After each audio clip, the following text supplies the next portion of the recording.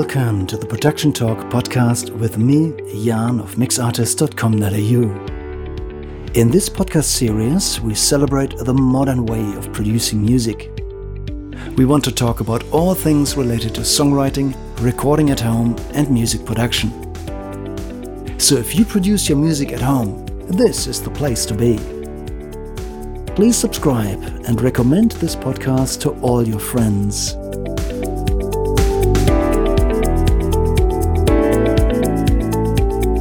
This is the Production Talk podcast, episode 68.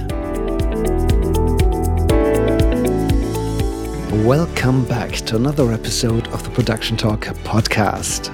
At the beginning of this episode, I would like to acknowledge the traditional owners and custodians of the country that the following episode is recorded on, the Arakwal people of the Brunjalung Nation.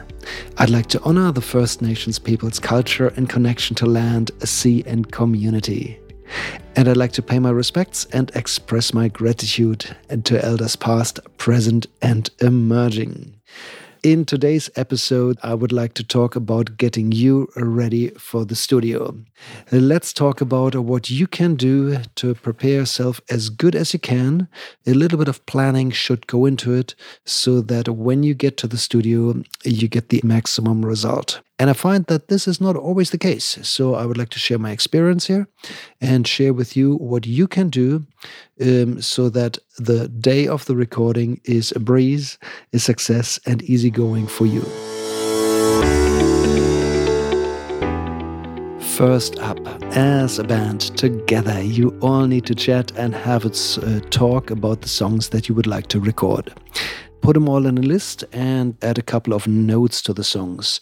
Which ones are harder to play? Which ones are easy to play?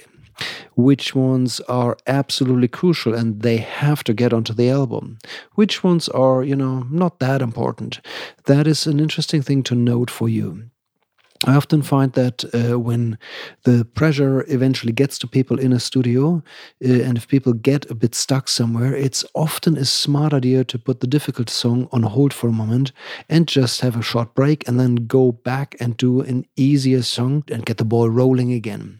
I often find that after a little breakthrough with an easier song, the difficult song comes together pretty quickly afterwards.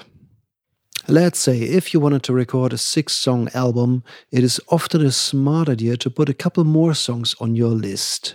Prioritize, really tick the ones that absolutely have to go on the album, but add a few more than you really need, for 2 reasons.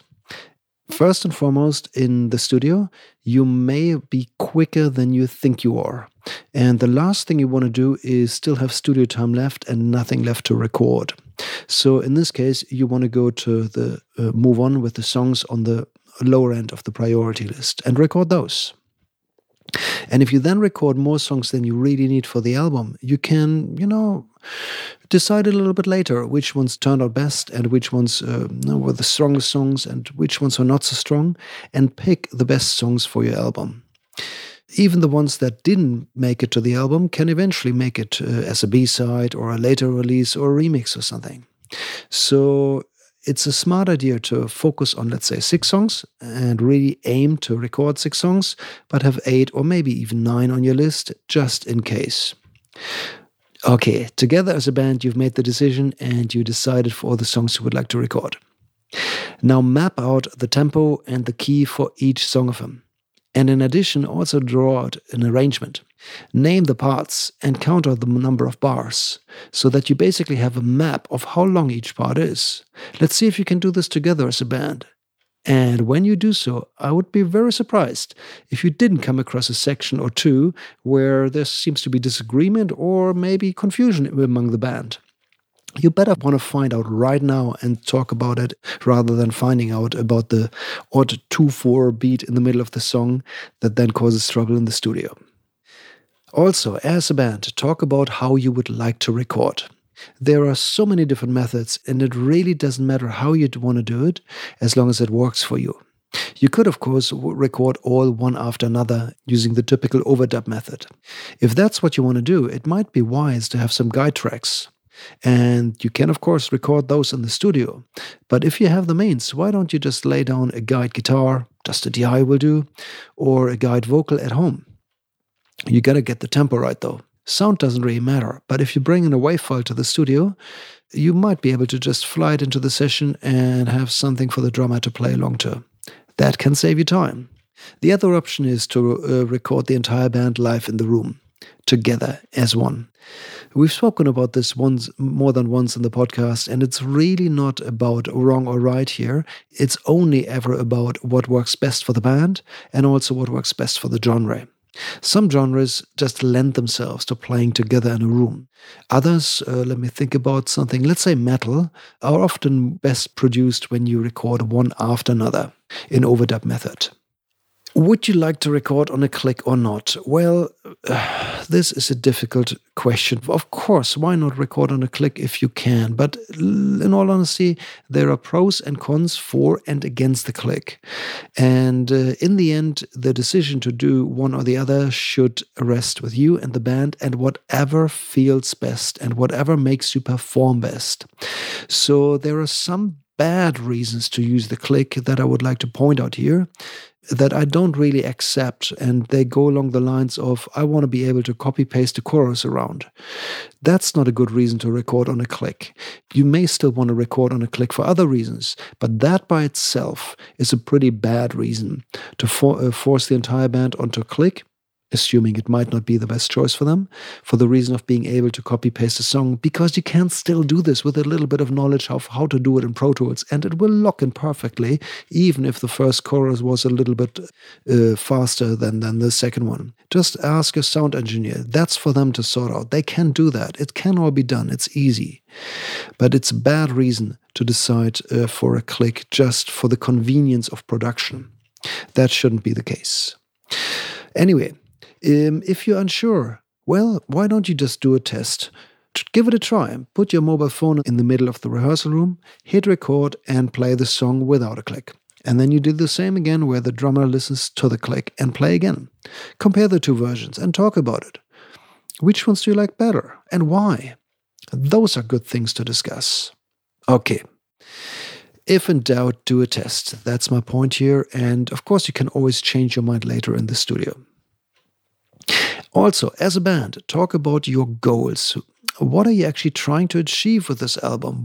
It's not just for you and your close mates, is it? You probably want to release it. You want to get it out there. You want the public to hear it. Chances are you want to play tours. You may want to get gigs with that or sell CDs or whatever that is. Make vinyl. Talk about the goals and be realistic about them. Next up, if as a band you can pull off one day a song, that's a fantastic outcome. That's really good. Some bands can achieve more, but if you head into the studio with the goal of recording 5 songs a day for 2 days, so 10 songs all up in 2 days, well, there's a chance you might be setting yourself up for disappointment here. Because even if you can do it in the rehearsal room, in the studio, you're under the microscope, and the microphones hear things that you may not hear in the rehearsal room. What I'm trying to say is that when you listen back to your recordings in the rehearsal room, they are pretty raw and rough sounding, and some of the details that may be important to you may not even come through. But once you're in the studio, all of these details will come to the foreground. And then you might want to go back and do it one more time. And maybe one more time. And time, flies by pretty quickly there. So if you have the firm goal to record way too many songs in not enough time, there's a good chance that you might run overtime, that you might start to stress yourself, that you run out of time and get under pressure. And that's not the best place to perform from. So be realistic about it. Be very realistic. 1 song a day is a really, really good outcome.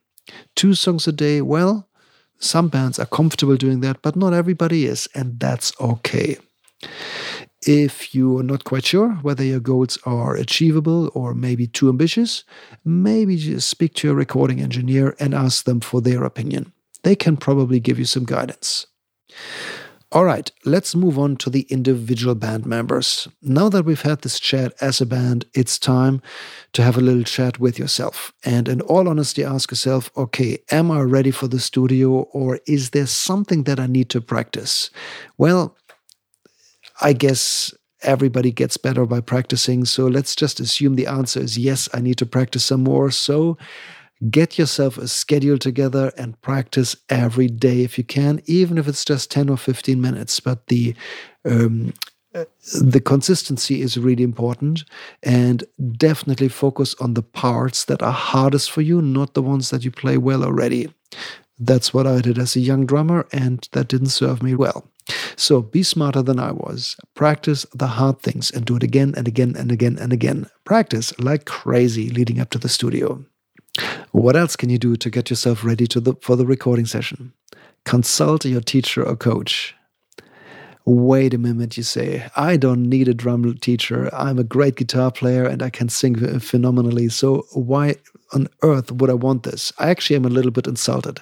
No, actually, I need to talk to you about exactly this, because you shouldn't be. If my suggestion of you getting yourself a guitar teacher or a drum teacher or a singing coach is insulting to you, well, let's talk about this. Why is this? I find this again and again and again. And when I bring up the phrase vocal coach to a singer, I often find it's almost like a taboo, and it almost feels like I'm trying to hurt their feelings, but it shouldn't be like this. Be super honest with yourself. Are you the best player in the world? Chances are there's somebody who's better than you, and get that person into your corner so that they can make you an even better player. This is a normal thing, an absolutely normal thing for everybody who performs at their top level.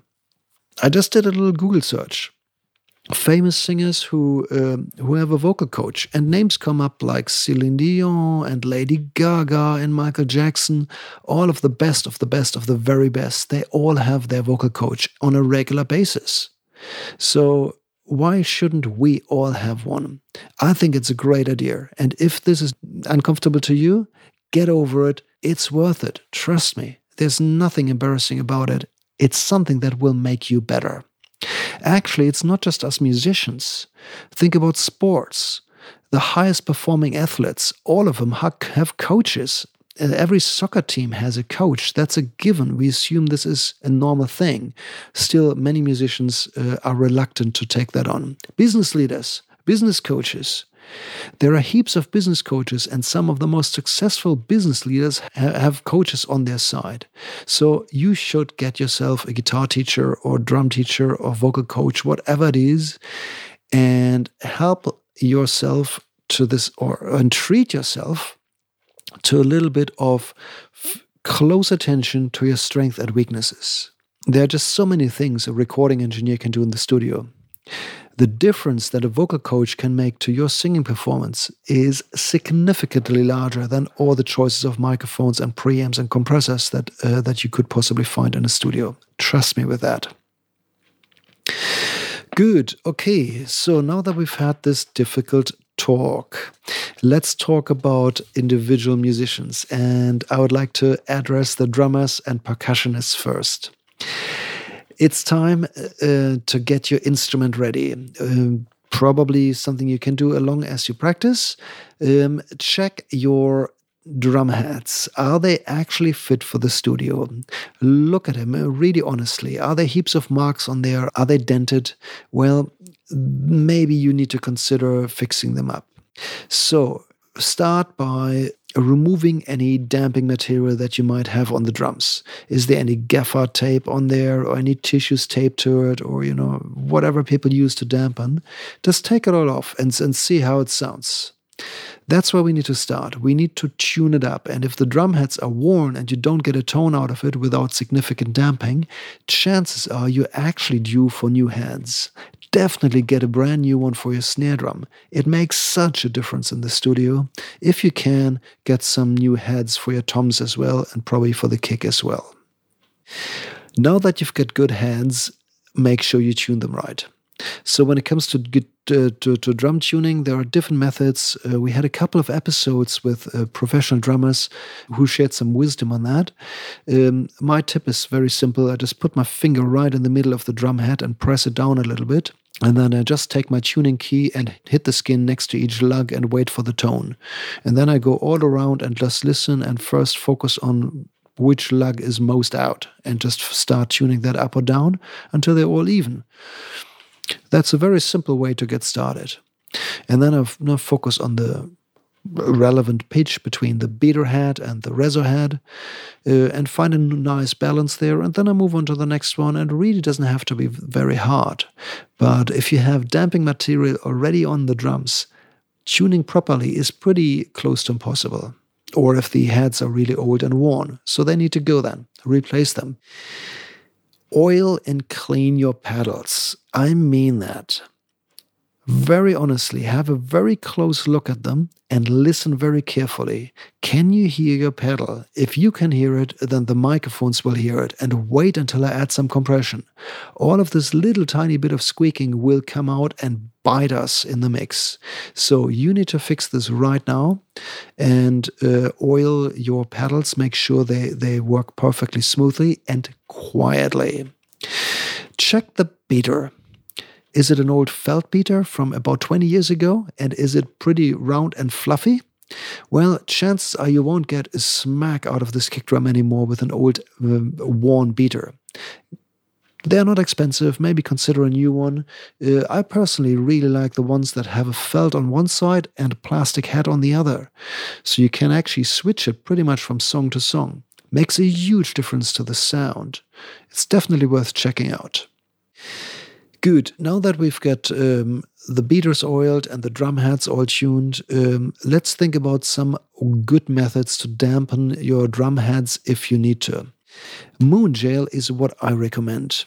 Doesn't cost the world. It comes in a little black box. It's some sticky stuff that you just throw into the drum, and you can nicely tune the amount of dampening by going closer to the rim or further to the middle. Makes a big difference. Add one or two, put them closer to the mic or further away from the microphone. Makes a big difference. And it's allows you to really fine-tune your dampening very well. So that's a good thing to have. Moon Jail is definitely worth having in the studio. Next up, check your cymbals. Cracked cymbals may be okay for a live show. Maybe actually not, but they're definitely not okay in a studio because that crackly sound is not okay, and it will come through the microphones and will actually cause trouble later on the track. So if your cymbals are cracked, don't use them, use another one, borrow one, doesn't matter, but you can take a cracked cymbal to the studio. As a general rule, you never want to have any metal on the cymbals. So now check the point where they're mounted on the stand. There should always be this plastic sleeve among, and they should be sitting on felt. If they don't, and metal rubs on metal, they will eventually keyhole and eventually break. That's the beginning of the end of that cymbal. So it's actually a good investment to buy yourself some felts and felt underlays and keep your cymbals protected.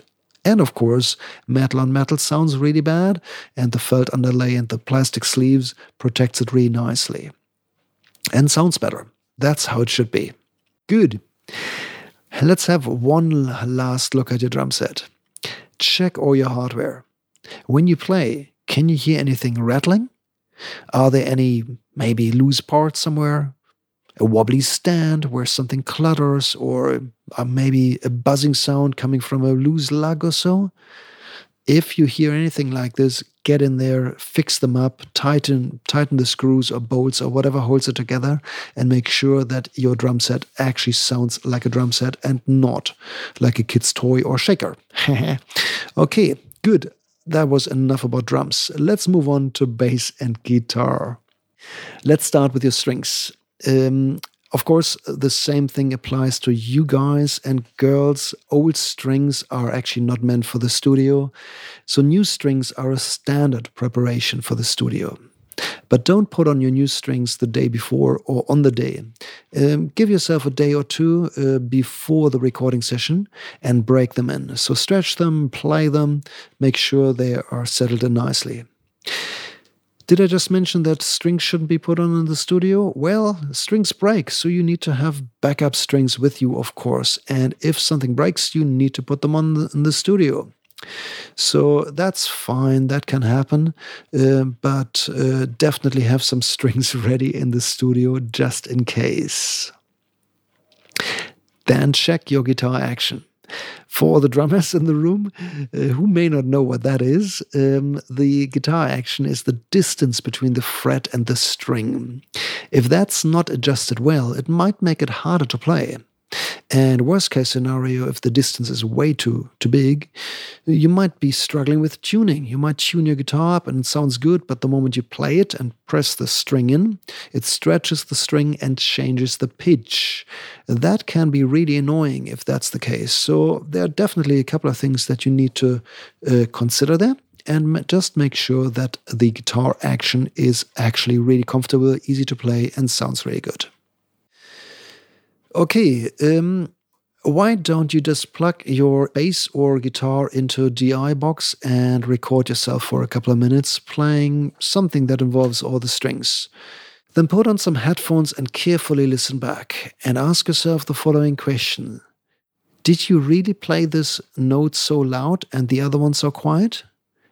Was that your playing, or could it be that one string sounds louder than the other? So if your A string or E string always sounds louder, chances are there's still something not quite right. That can be related to the distance between the strings and the pickup. The pickup might need to be adjusted to pick up all the strings equally loud. And if that's not the case, you typically find that one string or two strings just resonate louder than the others. Well, don't leave this for later for the compressors. You need to get this right at the source and get your guitar or bass sorted. Is all of this a little bit too much? Well, you know what? You can just take your instrument to the local guitar shop and hand it over to them. They'll happily do that for you, and you'll get it back within a couple of hours sometimes in perfect shape. Okay, good. Last thing, check your cables. You wouldn't believe how often it happens that bands come into my studio with dodgy cables. Here's the thing. I have a couple of instrument cables, and so should every proper studio in the world. So there's backups, of course. But what if it's your socket on the guitar or bass? And that becomes really tricky then. So plug in a lead, wiggle it a little bit very carefully, not too firmly, of course, and check if the sound cuts in and out. If that's the case, you need to get it fixed before you come to the studio. Cables can be exchanged, but the sockets, that's where the trouble is. Those things have the potential to stop a recording session. We don't want that, of course, so get it fixed. Then check all your pedals and effect pedals and patch leads and so on. Do you hear any buzz? Is there any significant noise coming through them? Is there anything not quite right? Then get it fixed. For the studio, bring 9-volt batteries where possible. Power supplies, of course, work as well. However, sometimes pedals tend to buzz more when they're connected with the wall wart. And a 9-volt battery, in some situations, might solve these things. So it's a good idea to have a battery or two in your bag. Next up, let's plug it all into your amp and have a play. Listen carefully. You've got a bit of tone control on your amp. Adjust it. See what happens. Get the sound right. Do you need to adjust it for different songs differently? Think about that. Make some notes, maybe. Maybe just throw a microphone in front of it if you have the means and record yourself and listen again. Chances are it comes out somewhat different. Work on your sound and do little adjustments. Drive it in the right direction. Speak to the other musicians in the band, what they think. Don't just think about the sound for your instrument by itself, but think about how it integrates with the other ones. Does your guitar sound beautifully with the other guitar? If there's another guitar player in the band, of course. Those are things to consider. adjust the sound so that you sound like one band rather than two random guitar players who just met for the first time. Good. All right. I think it's time we move on. We already dedicated the entire episode 57 to vocal sound and preparation for vocalists. So please go back to this episode and listen one more time. There's heaps of great stuff in there for you. Good. We're finally ready. It's about time to get to the studio. So get yourself ready on the recording day. Start early. Be there a little bit earlier. Have all your instruments ready. Check it that you've got everything in the car. Also bring some food and some water, drinks maybe. I often recommend fruit and snacks and so on. Drink plenty of water, tea, coffee if you like. Drinks and alcohol, well, I recommend to leave this till after the session. Okay, I think you've prepared yourself as good as you can. If you look into all these things, you can probably get something out for yourself, and you can definitely do your thing to arrive at the studio as relaxed as you can. You've prepared yourself. Now it's time to actually have some fun. Get in there, crank it up, enjoy yourself. Don't get too worked up with, perfection. Of course, we all want to have perfect takes, but in the end, what really counts is that you have some fun. That's the part that is so important about recording, because if you don't have fun, nobody else will have fun listening to your music. So, this is in order. Get to the studio, enjoy yourself, have a fantastic time.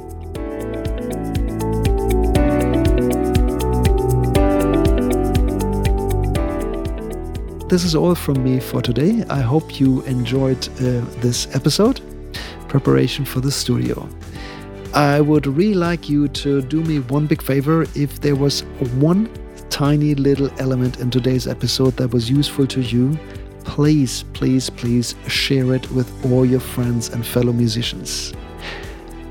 You can probably think about a face or two who would benefit from this episode. So do me a favor and reach out to your friends and recommend the Production Talk podcast. That would really make my day.